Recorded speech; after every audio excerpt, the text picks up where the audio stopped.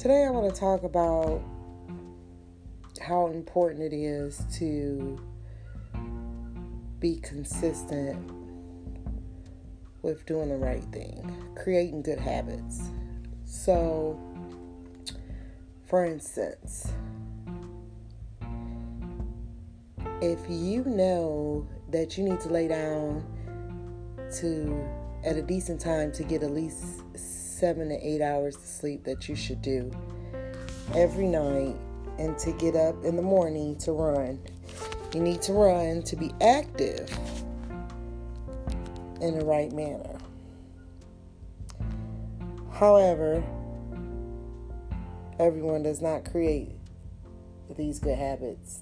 They decide to create bad habits, like knowing when the weekend comes they want to go party and get drunk and stay up all night and sleep half of the day, only because it's the weekend.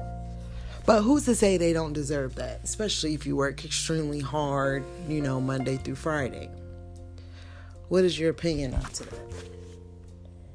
Do you feel like it's a bad thing that this habit is created every weekend?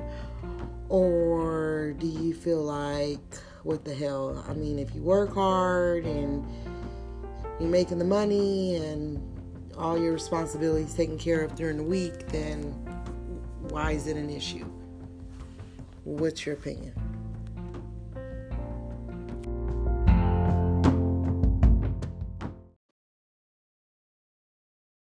My opinion to partying every weekend, um, it's okay to do it every once in a while, but don't make it a habit of doing it every weekend. Should also make good habits, like you might want to catch up on things around the house, do family time, or even just catch up on your rest for your following week of going to work. Partying every weekend could be wear and tear on your body. As far as like drinking, that's not good all the time.